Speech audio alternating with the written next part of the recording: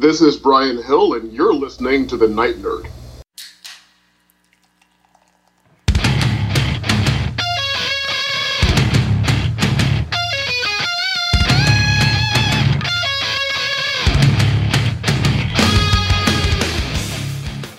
Welcome to the Night Nerd Podcast. I'm your host, Lance. It's Friday. Well, it's not, but we're going to pretend like it is. We're going to talk about what you want to talk about. All week, we've been celebrating Jay and Silent Bob Reboot. I saw it twice this week, along with all the other Kevin Smith View Askew films. And I've been waiting, because obviously I already recommend going to see this movie. Like, go check it out on the road show if you can. But I've really been thinking about it. And I did something dumb and was looking at other people's reviews for the movie. And I don't agree with a whole lot of people out there. The thing about a Kevin Smith film is when you go into it, you know, okay, I know what I'm getting into. This is going to be Kevin Smith. It's going to be stupid jokes, but, it's okay. Well, this one was a little different. Yes, there were a lot of sophomoric humor and stupid jokes and things like that. There were a lot of the recycled jokes from Strike Back. That was part of the bigger joke, though, is how Hollywood keeps reusing the same things. But after, about the first act, whenever Jay and Silent Bob go and visit Justice and they get Jay's daughter with them, Millie, it turns into something else. It's Jay struggling with parenthood and being a dad. And I'll be darned if Jason Mewes doesn't act his butt off and does a whole lot of just a whole lot of great acting. And I guess it's different. I haven't talked to any of my friends. Well, no. Everybody that saw it with me, they don't have kids and they all loved it. But it's really heartfelt. And even Ben Affleck, his spiel when he's holding McNeil toward the end of the film, it is absolutely, it'll bring you to tears. It really is. It tugs on all the heartstrings and does everything, and it's okay. I think it goes and shows Kevin Smith's quote unquote maturity, but he's definitely telling a different story here.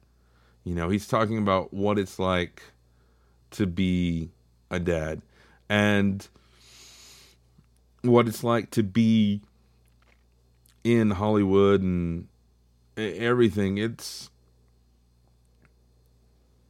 like I said, it's super touching, and I just loved it. I can't wait to see it again and talk to Kevin Smith and pick his brain about it and find out what he thinks about it and everything. And it's such a wonderful movie. Strike Back. The other day I said Jay and Silent Bob Strike Back is my favorite, but after seeing it twice and sitting and thinking about it, this one's definitely up there. It's one of the better ones, and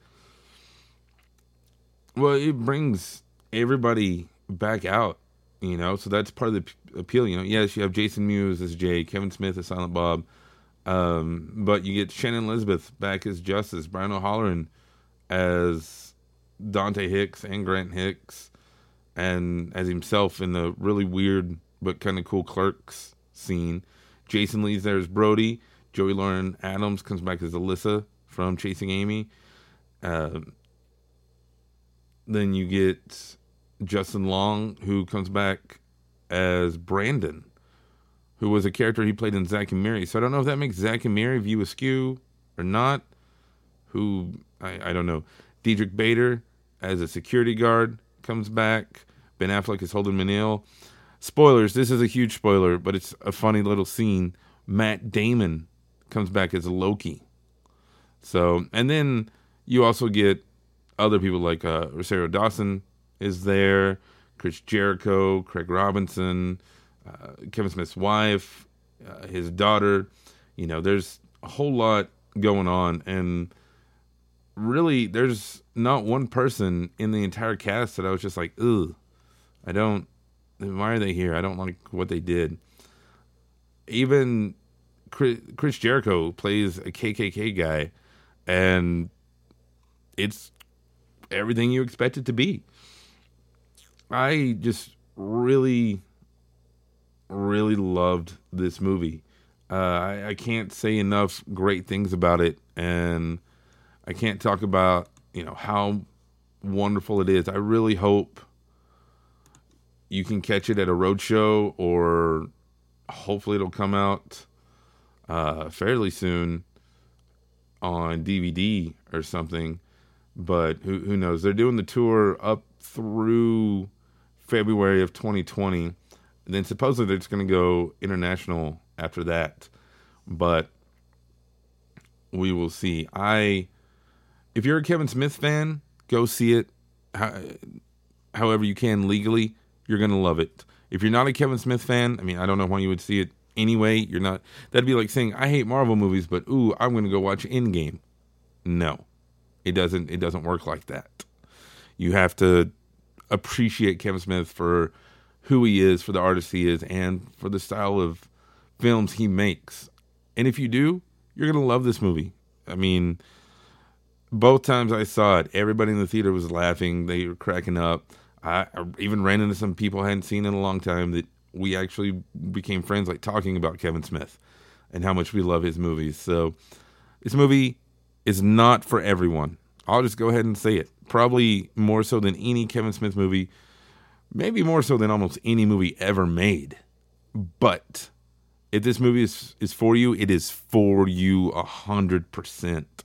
You'll love all the little jokes, all the Easter eggs, every little thing. You'll love it. As soon as it comes out on DVD, Blu-ray, digital, go snatch it up. It's going to be worth it. I hope you enjoy it. I hope you love it. And I hope you enjoyed our show this week. I really had a lot of fun. It was nice to just talk about Kevin Smith because I love Kevin Smith. But that's going to do it for us today. Hit us up. We'll talk about Kevin Smith anywhere. Hit us up on Facebook, Twitter, Instagram, all social media. We are The Night Nerd. Email me, nightnerd@thenightnerd.com.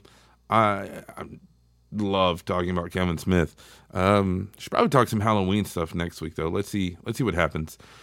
But otherwise, that does it for us. Again, my name is Lance. Thank you all so much for listening, and we will see you next time.